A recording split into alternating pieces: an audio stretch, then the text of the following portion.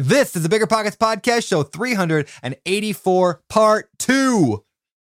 So the number one biggest way people lose money is just by not doing anything, by just taking like no action ever and living the life that they've always lived just because that's easy and they can just get up and live reactively. So my advice for people is to be like, don't look at this stuff as fear-based, but look at this as how can I use this to arise to a new level. You're listening to Bigger Pockets Radio, simplifying real estate for investors large and small.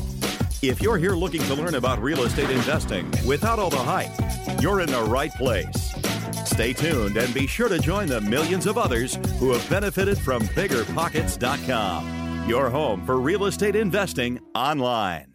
What is going on, everyone? This is the Bigger Pockets Podcast here with your host, Brandon Turner, with my co-host, Mr. David Green. What's up, David Green? How you doing, man?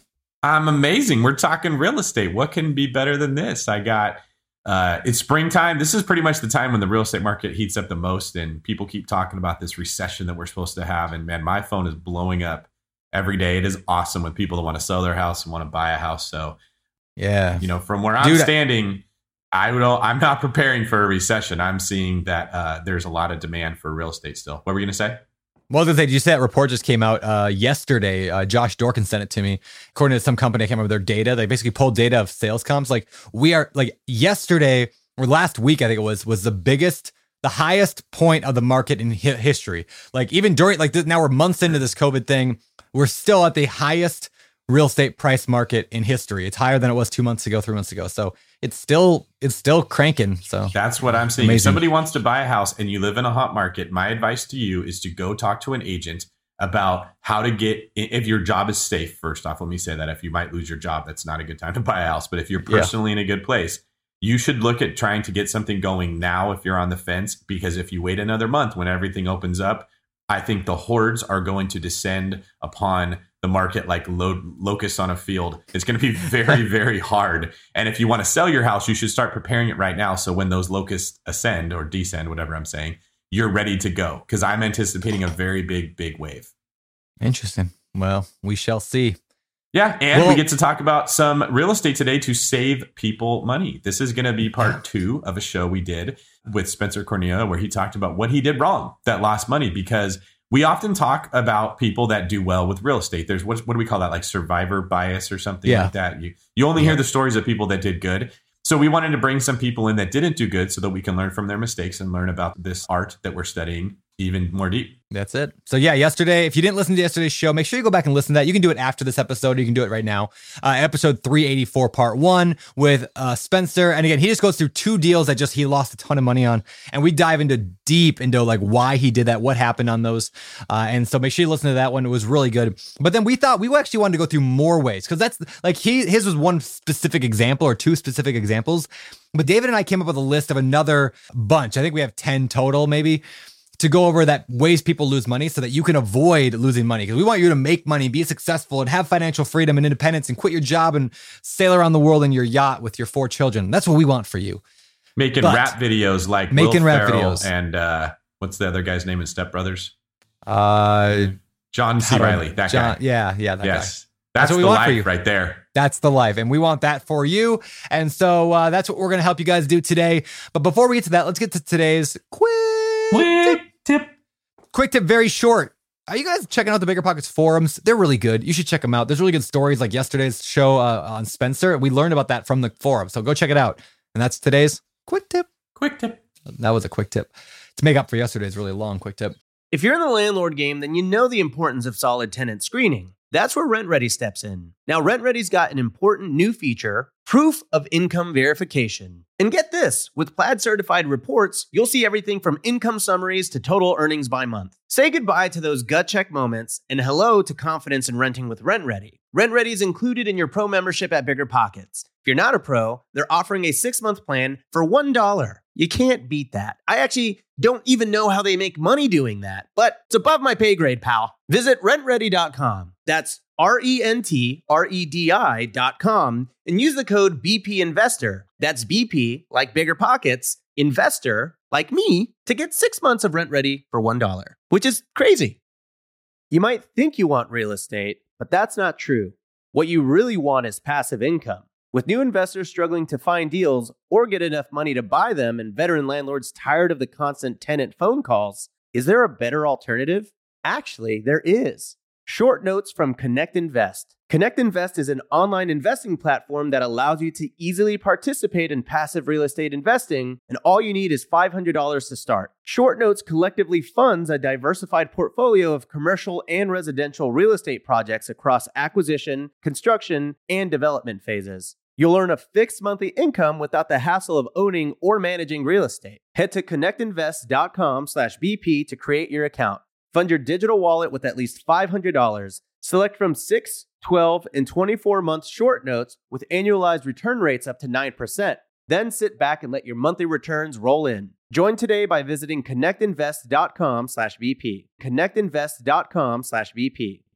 Whenever I used to travel, I would get that creeping feeling that I locked my back door. How do I know my property is going to be safe while I'm away? But not anymore, thanks to SimpliSafe Home Security. I'm about to go on a 3-week trip to Copenhagen, but am I tripping about my trip? Nope. With award-winning security and peace of mind from SimpliSafe, I don't need to worry. SimpliSafe is a super amazing alarm system that I actually installed in my house myself personally in less than 30 minutes. And there's so much peace of mind knowing that there's something in place to protect my homes, my goods, and my John Mayer shrine. SimpliSafe systems have high-tech sensors that detect break-ins, fires, and floods, indoor and outdoor cameras to keep watch night and day, 24/7 professional monitoring at less than $1 a day. Plus, SimpliSafe professional monitoring agents can even help stop crime in real time by speaking to intruders through the wireless indoor camera.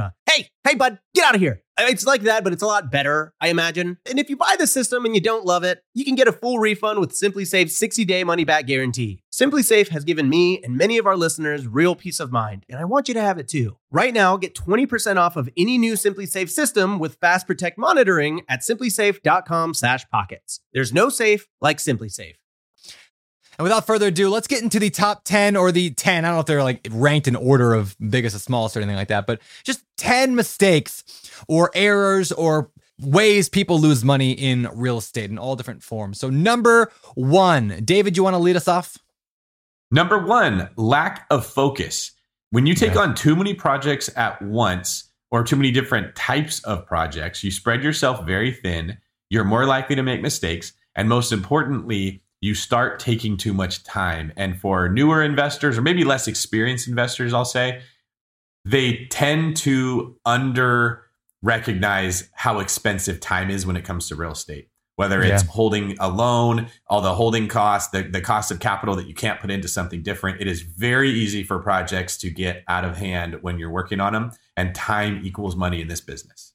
Yeah, it's true. And people want to do so many things because they're ambitious and they're excited, just like Spencer was yesterday. We talked about people are excited. They want to get into this thing. But it's really important to stay focused. Don't build too many bridges over to, Fantasy Island. Build one bridge. Share that example. Talk about your bridge analogy. It's a good one. I feel like I share that all the time. Thanks. It's like my one analogy. You live on an island called Reality Island. I didn't make this up either. I totally stole this from a YouTube video I saw years and years ago. Thank you for giving credit. Yes. You see, look at that. In fact, it was even James Wedmore that I learned this from. I even give the credit to the person because I remember it was James Wedmore teaching about business. He's got a thing called Business by Design. Anyway, you live on Reality Island, then there's like Success Island, and you got to build a bridge to get there. In this imaginary world, there are no such thing as ships. And so you have to build a bridge over there. And so people build a little bridge, and then they build another bridge, and each one gets a few feet out in the water before they start building another bridge. So they're trying to build 10 different bridges at once. And so as a result, no bridge ever makes it to the other island.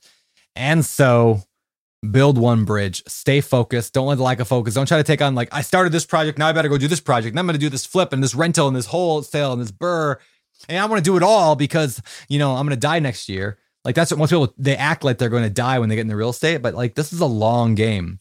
I'm not saying go slow, but I'm saying go careful, focus on what you're doing and become an expert at that thing before you add on new things. Love it. Agreed? Okay. Oh, totally. Okay. Number 2, trusting that the contractor or really any professional that you bring into this job will do a good job just because that's their job. That's a big mistake that people make. You have to actually manage the person. And one of the things I've heard people say is inspect what you expect. If you have an expectation for something, you better be inspecting to make sure it was done. That is true. Yeah, I can't tell you the number of people I've hired. I once hired his contractor because he had a hat that had his logo on it, and he had a truck with his logo on it. And I was like, I don't think I've ever seen a contractor in Grays Harbor, Washington with a logo on their truck and on their hat. Like, it just doesn't exist because most people are kind of shady. And like, I was like, this guy's legit. So I paid him $5,000 up front for work to be done on a project. He just took the $5,000 and left. Just never showed up again.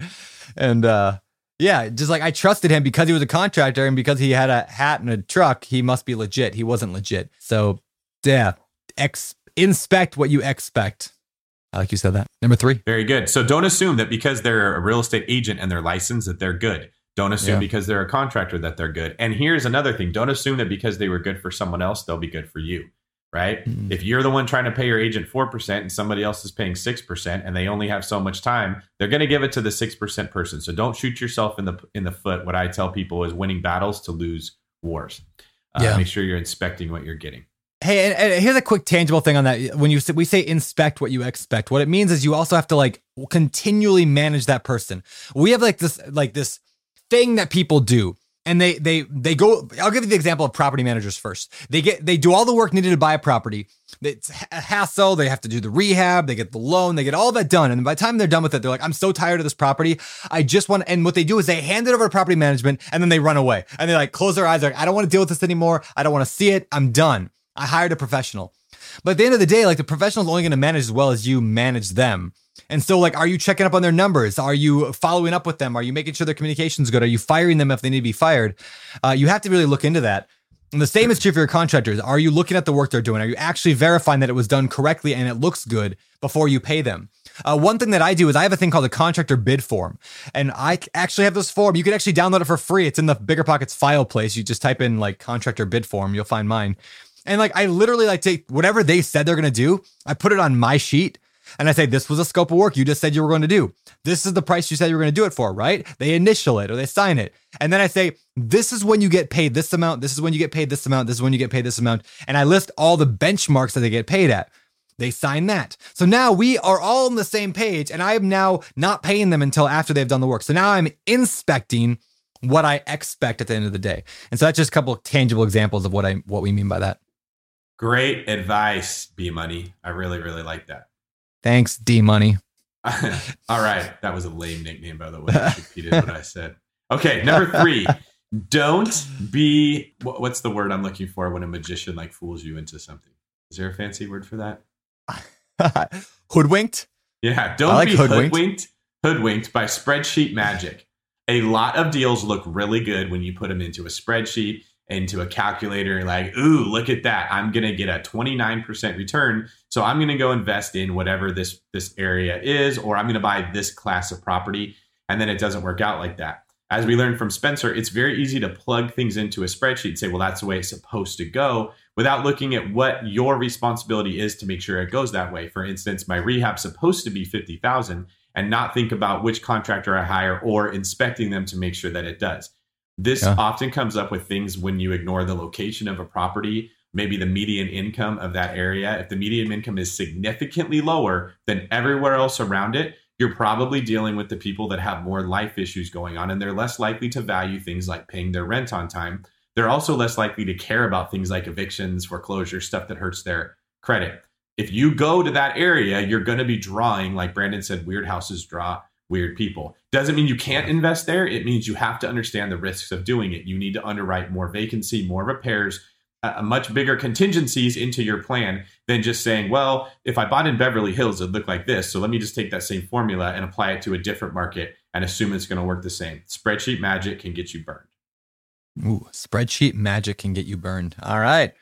Yeah. And just another way of explaining that I'll just throw out there is like, we said this earlier, there's a math, like a logical way of looking at real estate deals, and then there's an emotional way of looking at deals. And so we just have to make sure you're looking at it from both those angles. Just because the numbers look like they make sense on paper doesn't necessarily mean it's a good deal. You just got to look deeper than that. Don't just rely on just, this is what the numbers say. So kind of relating to what we talked about yesterday. All right, number 4. And before we talk about number 4, I'm actually going to play a quick clip here from a BiggerPockets member and a previous guest on the BiggerPockets podcast, show 287, who talks about where he lost money on one of his recent flips and what he learned. Hey everybody, this is Shiloh Lundahl from Gilbert, Arizona, and I was asked to share about one of the deals that we did that did not go so well. So a couple of years ago when we had first gotten into flipping properties, we bought a little property in Mesa, Arizona for about $105,000. It was the cheapest property in the area, and we decided that we wanted to flip it and make a profit. So we'd been watching a lot of the HGTV shows, and we decided we wanted to fix it up really nice, make the kitchen cute and the bathrooms cute. And we ended up putting in about $35,000 into this deal. And then when we put it on the market, it took a while to sell because we priced it high. And then eventually we got an offer for $155,000. And then we found out that there were some unpermitted additions that needed to be fixed or either brought up to code. We had to put a parking, a carport in the back because it had to have parking that was covered on the property according to the city code and everything. So basically, when all was said and done, we lost about $5,000 on this deal. And some of the lessons learned was, one, you don't want to over improve the properties for the neighborhood. When I look back, we probably could have put about $10,000 into this deal, fixed up a couple of things, made it nice and clean, and then we probably could have sold it for either $135,000, $140,000, and we could have made maybe $10,000 or $15,000 on the deal. But we wanted to make it really nice, and so there was a cost to that, and we ended up losing money because we put too much into the property. Another thing is we didn't have another exit strategy. Our only exit strategy was to flip it. We didn't run the numbers on what it would be if we were to rent it out or lease option it. And, looking back, if we had lease optioned it, we probably would have earned maybe $20,000 to $30,000 over a 3 to 5 year period of time on this property. And then the last thing is, speaking of the numbers, we just didn't run the numbers really well. I didn't look at what it was going to sell for in the end and then back out from there. And so I was just kind of excited and threw myself into this deal, and I ended up losing money because I didn't run the numbers really well. So those are the 3 lessons that I learned from that deal. So I hope that you guys are doing well, and that's everything. All right. Thanks, man. Shiloh, like I said, you guys listen to Shiloh's whole story at biggerpockets.com/show 287. But we just wanted to bring that up because it really emphasizes this point about not over rehabbing projects. I mean, I have definitely done that. There's this thing, it's like the HGTV bug. It's like you watch these flipping shows and they just do amazing flips because for TV, you got to do that. Nobody wants to see a flip that's like, there's the same basic carpet, the same wall color you did on every other flip, the same like laminate countertops. Yeah, like you don't want to see that. You want to see, we tore out the kitchen wall and we put in this 18-person slab of granite. Like, that's the problem. You get sucked into it. And I've definitely made that mistake where I just made it so nice. The neighborhood didn't warrant it. I never thought of it. It's similar when you and I are speaking somewhere and we don't want to give the same speech we gave at the last place because it feels like cheating. But people have never heard that speech, and you're probably weakening it every time you change it. We talked a little bit about like the art of knowing yourself. Know thyself. If you know you are the type of person that gears towards aesthetically pleasing things, this is an area where you can get bit. There's other people that lean towards spreadsheets and liking and trusting spreadsheets, so they could get bit by spreadsheet magic. Get another person involved in your deal. Have a budget, give them the authority to make you stick with it and make it as nice as you can within that budget, because it is so easy to get caught up over rehabbing a house in an area where the comps do not support it. And by the time you realize you made that mistake, it's too late. That is one thing the flipping shows and like, Chip and Joanna Gaines and all that do really well is that they kind of gamify the budget thing. So they'll be like, well, we just ran into this problem with the foundation. It's going to cost $18,000 to fix. So we're going to have to take that out of the budget somewhere. What do you want to cut at? Right. And they do that a lot on those shows because it adds like this drama. But that in reality is not a bad way to look at like, obviously you don't want to like skimp on things just because something went wrong. But like you have a budget for a reason. You need to stick to that budget. So don't over rehab just because it's you want it to look good. Stay on budget. Yeah, and get an expert to give you an opinion on how much you should rehab. So like in a market like mine where we're selling $1 million houses, that extra nice countertop or backsplash will absolutely get you your money back. But when every single house sells for $80,000, you can have the nicest of the $80,000 houses. It's still an $80,000 house. Yeah, that house I looked at yesterday, because there's an over rehabbing problem and then there's under rehabbing, right? So you do either. I went and looked at this house. I was telling you on yesterday's show with the red door I didn't go through. Anyway, so I went in that house. And like the house was weird in that like it was under rehabbed. Like they did things like they had started their price at 2.1 million. They were like a couple months ago. They're on to 1.6. They've dropped their price $500,000 on this property. And I walked through it and I'm like, this is a $2.1 million house. If it was just rehabbed correctly. Like they did things like the stair treads were like, when they built the house, 20 years ago, there were oak stair treads probably going up, looked really nice, I'm sure. Then they were like, well, they got really wore down. So what they did is they took a saw and they cut off half of it and put laminate up half of it. So half of it was laminate and then the rest was oak. And they tried to mix the two together. It was just like ridiculous. And it was like and then they painted the walls like bright, like maroon and then bright red. And it was like severely under rehabbed. And so you don't want to make that mistake either, because then you got to drop your price by $500,000 over the course of several months and driving away everybody from that property. It's like the story of Goldilocks and the Three Bears. One porridge was too hot, one was too cold. It's funny as you tell that story. I thought you were talking about breaking into somebody's house and eating their food, but that's a better analogy. No, I moved on from that phase of my life. Good. As you're telling that story, I know exactly what happened. Is the agent went to sell the house.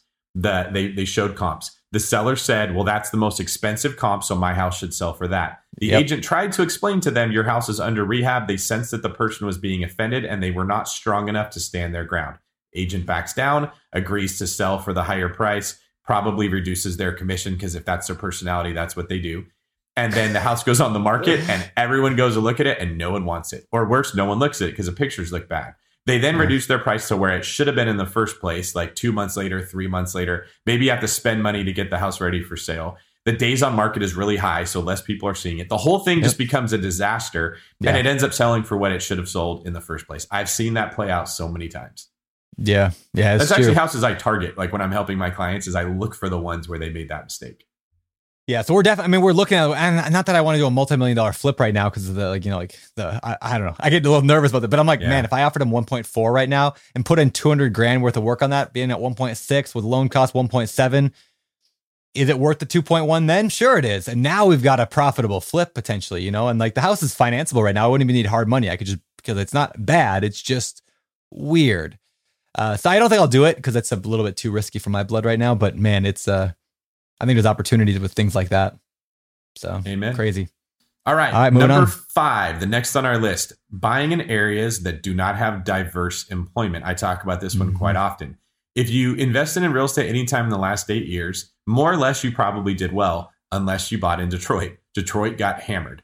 And the reason Detroit got hammered is there's only one source of employment there. So when that one industry went down, which is the auto industry, there was no reason for anyone to live there. And the one Achilles heel in the entire real estate investing system is you have to have a tenant in order to make money. It reminds me of this old Seinfeld episode where Jerry Seinfeld's apartment gets broken into. And so he gets this super expensive door locking mechanism with like 19 pieces so that the door could never be broken down. And then Kramer forgets to close it.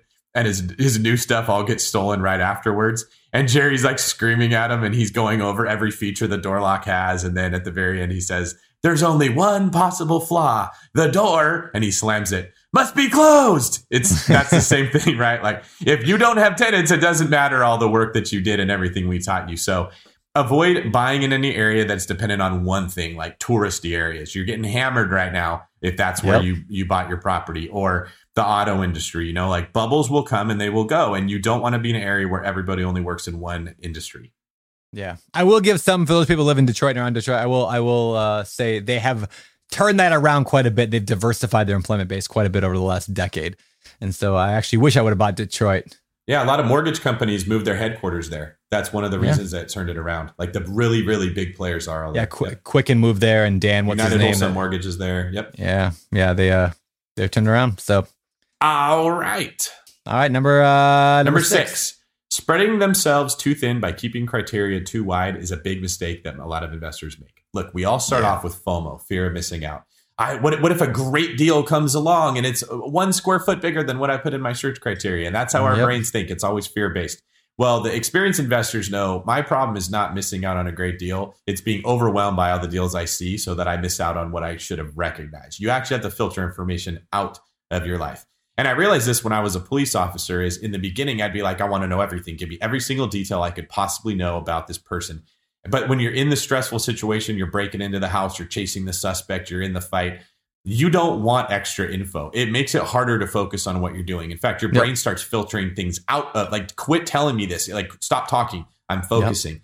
And that's what happens when you're in the moment. So don't make that mistake of giving into the temptation of saying, I want to have this ridiculously big criteria to where I have to sift through 200 properties to find the one or two that might be a good deal.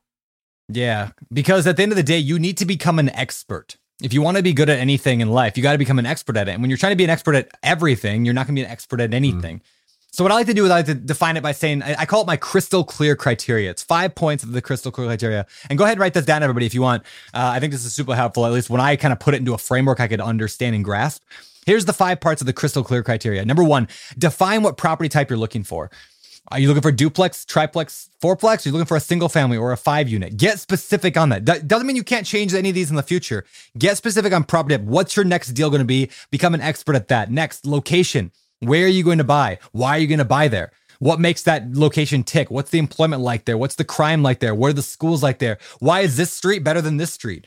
Like, that's one of the problems with out-of-state investing is that a lot of people don't do that work needed to understand why this street is better than this street. Now, in Grays Harbor, Washington, where I lived for a decade, I could tell you exactly why that street is better than that street. But if you're just randomly going, I'm going to go buy in Cincinnati, which I did and Spencer did yesterday, you don't know those things. That's why you need to rely on an amazing agent who knows the location. They can tell you those things like, hey, that street is a school district 9 out of 10. That one's a 2 out of 10. That's why that matters so much. So, okay, number 2 is location. Number 3 is condition. Define, do you want to buy fixer-uppers or not? What level of rehab is too much? Like, do you want, like, you'll do a full gut, or you want turnkey, or you want the kind of the baby bear, the middle ground, which is generally what I try to focus on. Get good at that. Stop looking at the gut rehabs, even though they sound like great deals. They're not most of the time, because local investors would have snatched them up. People that are better and smarter than you would have already gotten those deals if they were actually good. 4th, price range. Where are you buying at? Like, do you want a $100,000 property or $1 million property? Stop looking at things outside your price range. And you can work backwards to figure this out by looking at, like, how much of a down payment do I have? How much do I have for repairs? How much do I have for reserves that I want to hold on to and closing costs? And then figure out, like, what can I actually afford here? What am I like? And then stick to that. Just stop looking at everything else. Zone in that one thing. Like David said, you don't want to get overwhelmed with too many choices. Price range can really narrow it down. And then finally, once you go through all those 4, define what profitable means. So the 5th of the crystal clear criteria, the CCC, is profitability. What makes a deal a good deal? And then stop looking at deals immediately when they no longer qualify for that, or find out what makes that a good deal and go after it. But stop being like, well, I said I wanted a 12% return, but this one's only a 7, but I really want this deal. No, you said 12%. You're not going to deviate from that number, and stick with it. And if you just have these 5 points, again, to recap: property type, location, condition, price range, and profitability, that's the CCC. You're going to become an expert at that location, that property type. You're going to be an expert at that condition and that price range. And you know what makes a good deal? You're going to be an expert. You're going to crush it. You're going to be amazing. So yeah, get real specific. Don't worry about the FOMO. You're not missing on anything. There's always more deals coming up. Get clear. That is so good. And I can support what you're saying because I see it in other parts of life. When I used to work at a restaurant in Pleasanton where all the horse owners would come in after the horse races, I would listen to the guys that were sitting at the bar, and it was their job to kind of like decide what horse they're going to bet on. And they would tell you, this is what I look for in the horse. When I see it move this way or do this thing, I know that's the one that's an athlete. Now, I would look at those same horses and have no idea what they were seeing. It all looks the same to me. Yeah. They've looked at so many horses for so long that it immediately jumps out. And you see they're not looking at horses and sheep at the same, like they're not experts at sheep and horses. Yes, that's exactly right. They're not learning all of animal husbandry. They're focused on that one thing. You see that too with professional athlete scouts. They just look at either baseball players. I look at outfielders. I look at pitchers. I look at infielders, so right? That's the little exactly right. And they know the notice. difference between the way that a guy transitions from catching a ball and putting it from his glove into shifting to throw it. They can tell right away that guy's not ready versus the guy that is. And you and I would miss it. So that's why you really want to niche down. We have an example of that is like the market that I work in the Bay Area. The houses are more expensive. And we had a client that wanted a house that was listed at 1.2 million, but we had to go up to 1.3 to get it, which is obviously a hard thing for a lot of people to do. Is you want me to pay $100,000 over? It felt like he was losing $100,000. Well, we were confident enough from knowing that area, knowing the comparable sales, that it was a great deal. It appraised at 1.4. Which means it probably was worth even more than that, because appraisers don't like to give you a higher value than what the house is worth. That person made $100,000 by going $100,000 over asking price. And that's a perfect example of it. Could have easily went the other way. you can overpay and then it appraises for less. So get yourself an expert if you're not that person in your own world that knows that market really well, and it's okay to pay them. Yeah, so good, man. We're always looking for ways to improve, searching for better. But when it comes to hiring, the best way to search for better is by matching with quality candidates. If you need to hire, you need Indeed. Indeed is your matching and hiring platform with over 350 million global monthly visitors, according to Indeed data, and a matching engine that helps you find quality candidates fast. Ditch the busy work. Use Indeed for scheduling, screening, and messaging so you can connect with candidates faster. And Indeed doesn't just help you hire faster. 93% of employers agree Indeed delivers the highest quality matches compared to other job sites, according to a recent Indeed survey. Leveraging over 140 million qualifications and preferences every day, Indeed's matching engine is constantly learning from your preferences, so the more you use Indeed, the better it gets. Join more than 3.5 million businesses worldwide that use Indeed to hire great talent fast. And listeners of the show will get a $75 sponsored job credit to get your jobs more visibility at Indeed.com/biggerpockets. Just go to Indeed.com/biggerpockets right now and support our show by saying you heard about Indeed on this podcast. Terms and conditions apply. Indeed.com/biggerpockets. Need to hire? You need Indeed. Listeners, I'm telling you right now, it's not every day you find a game changer like RentRedi. They're not stopping with just tenant screening. They've rolled out proof of income verification. Let RentRedi handle the heavy lifting with automatic checks on financial stability and earnings. Plus, with Plaid certified reports, you'll have all the info you need right at your fingertips. RentRedi is included in your pro membership at Bigger Pockets. And if you're not a pro, they're offering the 6-month plan for just $1. How great of a deal is that? That's 1/8 of a Chipotle. That's pretty good. Visit rentredi.com. That's RENTREDI.com and use the code BP Investor. That's BP, like Bigger Pockets, Investor, to get 6 months of RentRedi for $1.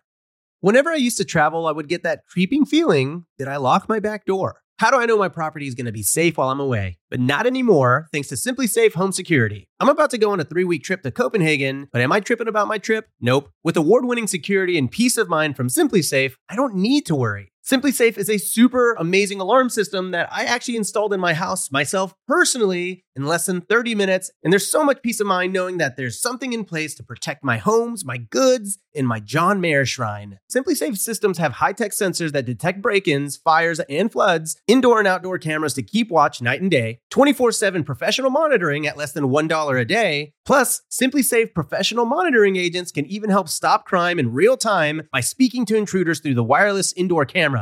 Hey, bud, get out of here. It's like that, but it's a lot better, I imagine. And if you buy the system and you don't love it, you can get a full refund with SimpliSafe's 60-day money-back guarantee. SimpliSafe has given me and many of our listeners real peace of mind, and I want you to have it too. Right now, get 20% off of any new SimpliSafe system with Fast Protect monitoring at simplisafe.com/pockets. There's no safe like SimpliSafe.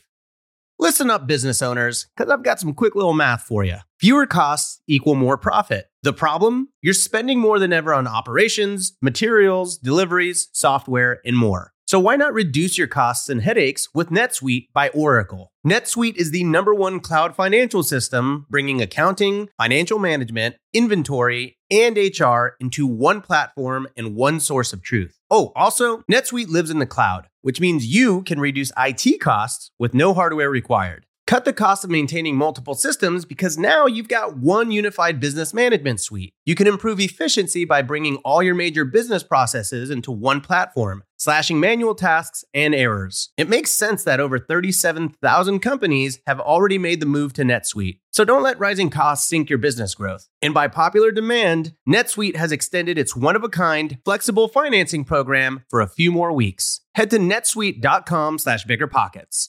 netsuite.com/biggerpockets. netsuite.com/biggerpockets.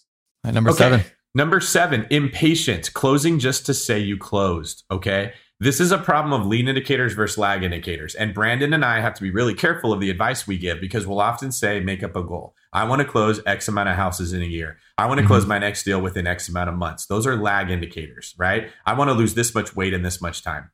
That's a good goal to make, but you don't focus on that metric. You focus on the actions you take to make it happen.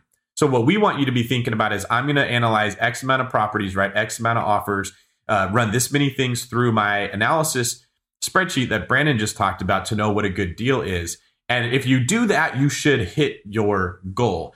The problem is when you're not focusing on the right metrics, you will buy a bad deal to say that you made your goal. And we see people get into this problem all the time. Like, well, I got 2 weeks to buy my next deal that I said I was going to buy. So they go out there and they buy the wrong one.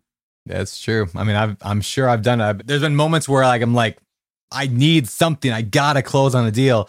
And they go out and do it. I mean, we have to guard against this within our fund. Open Door Capital, we raise money, right? So we raised like $10 million in our fund or just about. And now I'm like, we got to go out and buy properties. Now we got a few, but there's this temptation to just like, well, the money's just sitting right now. We got to go do something with it so we can get investors their returns. But we have to constantly tell ourselves, no, we have to stick with the fundamentals, because it's better to have the money earning 0 for a few months to make sure we land the right deal that gives us a 15% return long term or whatever, than it is to try to do something that long term we're just going to be regretting. So it's way better to miss out on a deal or to delay than to put your money in. So yeah, even at this level, we all deal with that same problem. It's not just new investors, it's everybody has to guard against that.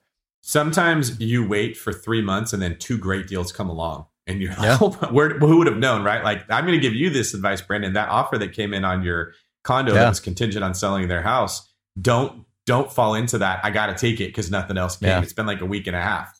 I know, Tell them no, I know. Let it sit there, and you might get 2 great offers next weekend, and you can negotiate them against each other.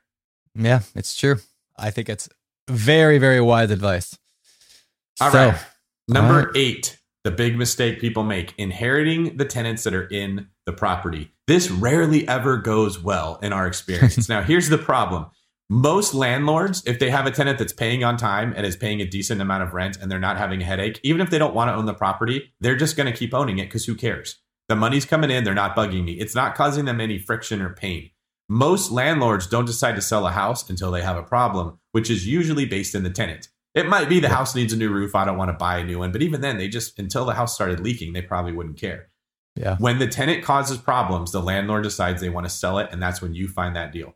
So mathematically speaking, the more properties you buy with a tenant in it, the more evictions you're buying. You are buying the problem that the seller did not want to solve. Now, when I'm representing people, still recommend that they buy a house that has a tenant in there, but we make our offer contingent on it being delivered vacant.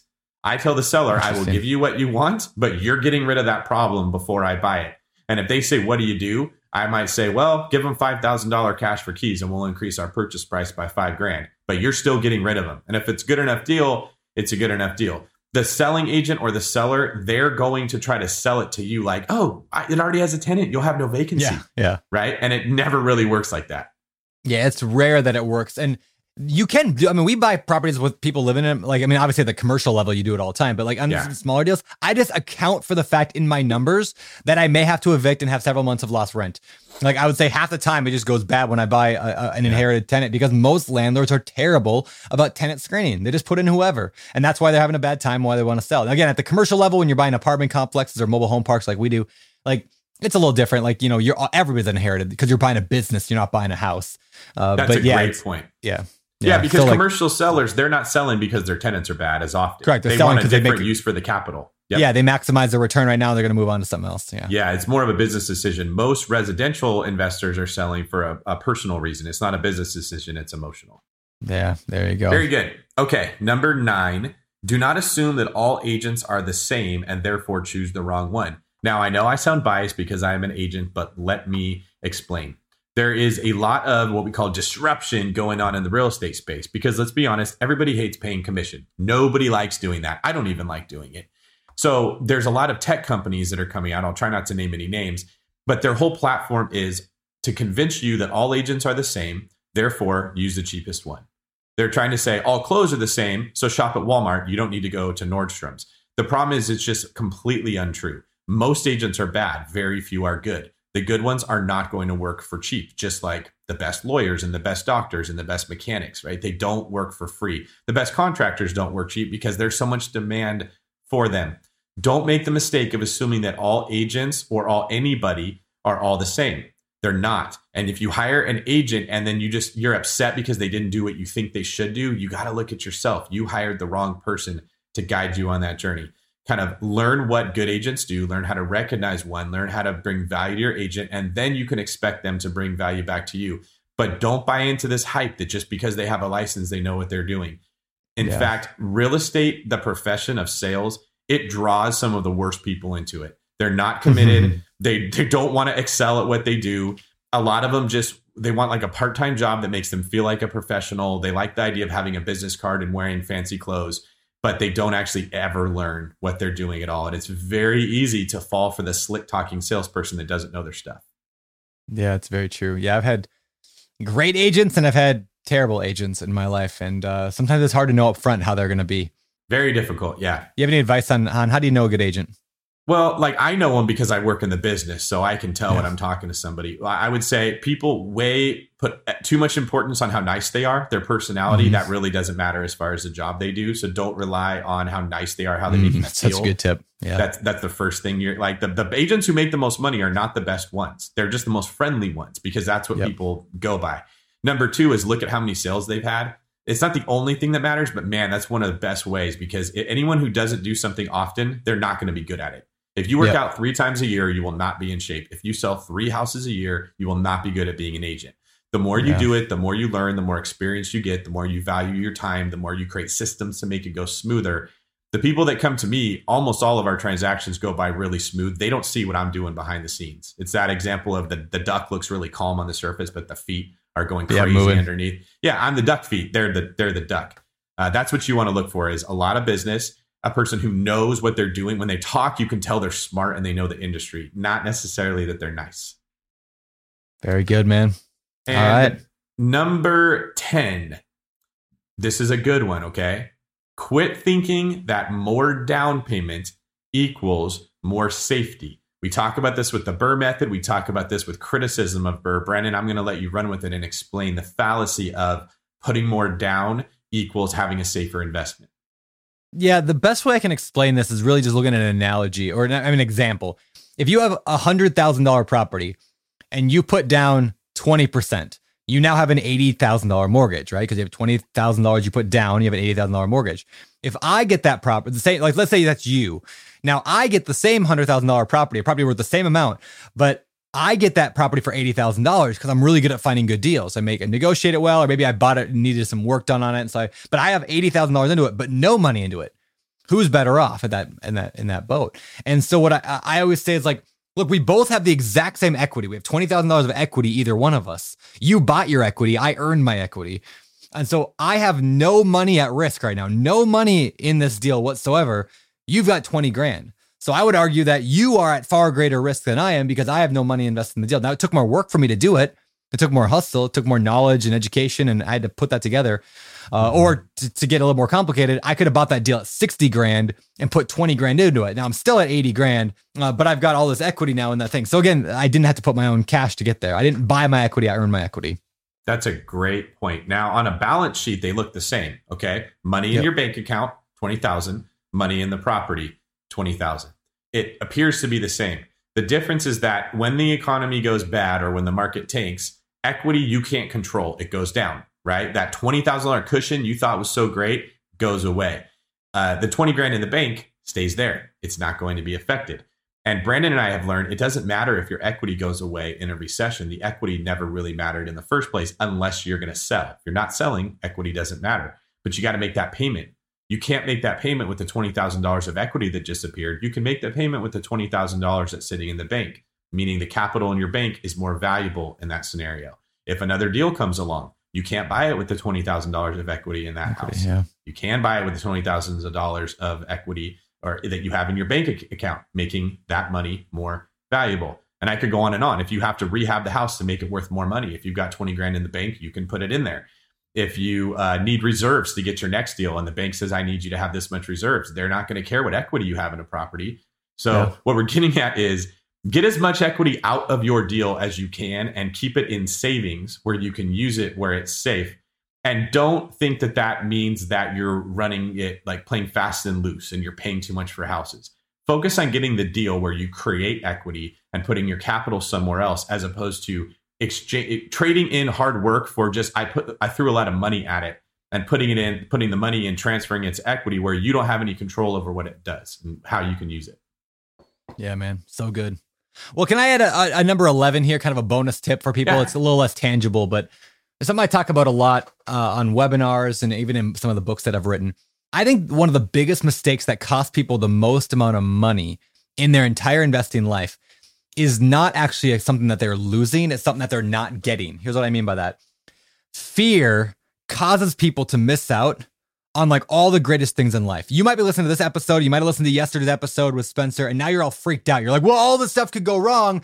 I don't want to lose money. I'm not going to do anything now. I don't want to lose $100,000 like Spencer did. I don't want to, lose money like Brandon said he did, or like David's law. And as a result, you don't do anything. But like, as I hope you understood from yesterday's show, the reason we wanted to talk about this problem is because it's not so much that things went bad, but the lessons that he learned are going to change his investing life forever. He'll take those and apply it. So yeah, he might have lost $100,000, but he'll make millions long term. If he let fear though stop him, if you let fear stop you, you're missing out on millions of dollars. You're missing out on, potentially millions and millions of dollars. You're missing out on years of watching your kids grow up, your grandkids grow up. You're missing out on a great retirement. You're missing out on travel. You're missing out on time for your hobbies, time volunteering. You're missing out on helping thousands of other people when you can start giving back to build wells in developing countries or whatever. Like whatever your thing is, you're missing out on all of that if you let fear drive you. So the number one biggest way people lose money is just by not doing anything, by just taking like no action ever and living the life that they've always lived just because that's easy and they can just get up and live reactively. So my advice for people is to be like, don't look at this stuff as fear-based, but look at this as how can I use this to arise to a new level. Beautiful. I love that. It's great advice. Thanks, man. All right. Well, just remember, everybody, do your math when you're doing deals. Make sure you understand both the math and the logic side of stuff. We talked about that earlier. If you need help doing your math, of course, biggerpockets.com/calc. Biggerpockets.com/calc has calculators that you can use, or just on BiggerPockets, just go to tools up in the navigation bar. You can definitely check it out there. You can also run your deals by other people. Like ask other people, hey, what do you think of this property? Do you think this is a good deal, bad deal? That's one of the beauty of networking. One of the best parts about networking with other people is you can get other people's advice. Like when I'm going to do a deal, sometimes I'll run it by David here. Like, hey, what do you think of this thing? When I get an offer on a property that I'm trying to sell right now, I run it by David. And I say, David, what do you think? We have these conversations. Like it's the whole iron sharpens iron thing, right? Like you get sharper when you run your stuff by other people. So make sure you do that. And that's all I got, man. Anything you want to close with? Well, thanks for being my iron buddy. I appreciate that. Thanks for being my iron. We should get matching t-shirts that say I'm David's iron and you can say I'm Brandon's iron. One look at our bodies and they can tell that we are clearly iron. All right. I do want to tell you, if you're interested at being a guest on the show, head over to biggerpockets.com/guest and that's where you can apply. Our producer, Kevin, who's awesome. He is quickly overtaking Joe Rogan's Jamie to be the top producer in the podcast space. We'll go through the files. Speaking of that, Kevin, can you hook us up with $100 million payout from Spotify for getting our show exclusive on like Joe Rogan did? I wonder if JB arranged that. I'm going to assume he did. So we're going to need you to step up, Kevin, and get us $100 million from Spotify, please. Okay. Thanks, man. I'm happy with like 15% of that. I don't need a lot. Anyway, yeah, you can go if you want to be a guest, biggerpockets.com/guest. And that specifically, our show is focused generally on people who have done at least 10 deals. So if you've done at least 10 deals, apply to be on our show. And if you got a great personality, submit a video there. Let us know more about you and your story and your abilities and what your strengths are. And you might be a guest on the show in the future. Yeah. And please like or subscribe to this one if you haven't already done so. That's what you have to do to hit Joe Rogan's status. So thank you guys. We would appreciate that. Also, for those of you that listen to both episodes, kudos to you. I really love when people put an emphasis on education, when they actually make it a priority to learn. So go back, listen to this one. We went fast, but that's because we wanted to give you a lot of information. There's 10 things in there that you can make sure you don't do to avoid losing money. Then you can focus on the things you do to make money in real estate. There you go. All right, guys. Well, thank you, guys and gals. When I say guys, please don't be offended. Me and David both use that to mean both. That's all I got. All right. You want to take us out? No, I'll take us out of here. This is David Green for Brandon, the Bridge Builder Turner, signing off. You're listening to Bigger Pockets Radio, simplifying real estate for investors large and small. If you're here looking to learn about real estate investing without all the hype, you're in the right place. Be sure to join the millions of others who have benefited from BiggerPockets.com, your home for real estate investing online. There's a reason small multifamily investing is so popular in the Bigger Pockets community. With just a 3.5% down payment, you can own up to 4 different units. Think about it. If you house hack and live in one of the units, you still have 3 different groups of tenants helping you pay down your mortgage every month, 4 kitchens and bathrooms you could renovate to increase your property value, 4 different Airbnbs, medium-term rentals, or other rental strategies that you can try in one property, all in just one transaction. Of course, the question is, where do you find a small multifamily property that you can actually afford? Which market and which deals are best for you? Once you close, how do you manage it, optimize it, keep scaling, and living your life without being tied down to 4 leaky toilets or 4 fussy tenants? All great questions, my friends. All to be answered in the upcoming Small Multifamily Bootcamp with Chris Lopez and Leica Devatha. So if you're serious about growing your portfolio with this highly efficient strategy, head to biggerpockets.com/4, F-O-U-R, today and join us in the Small Multifamily Bootcamp. See you there.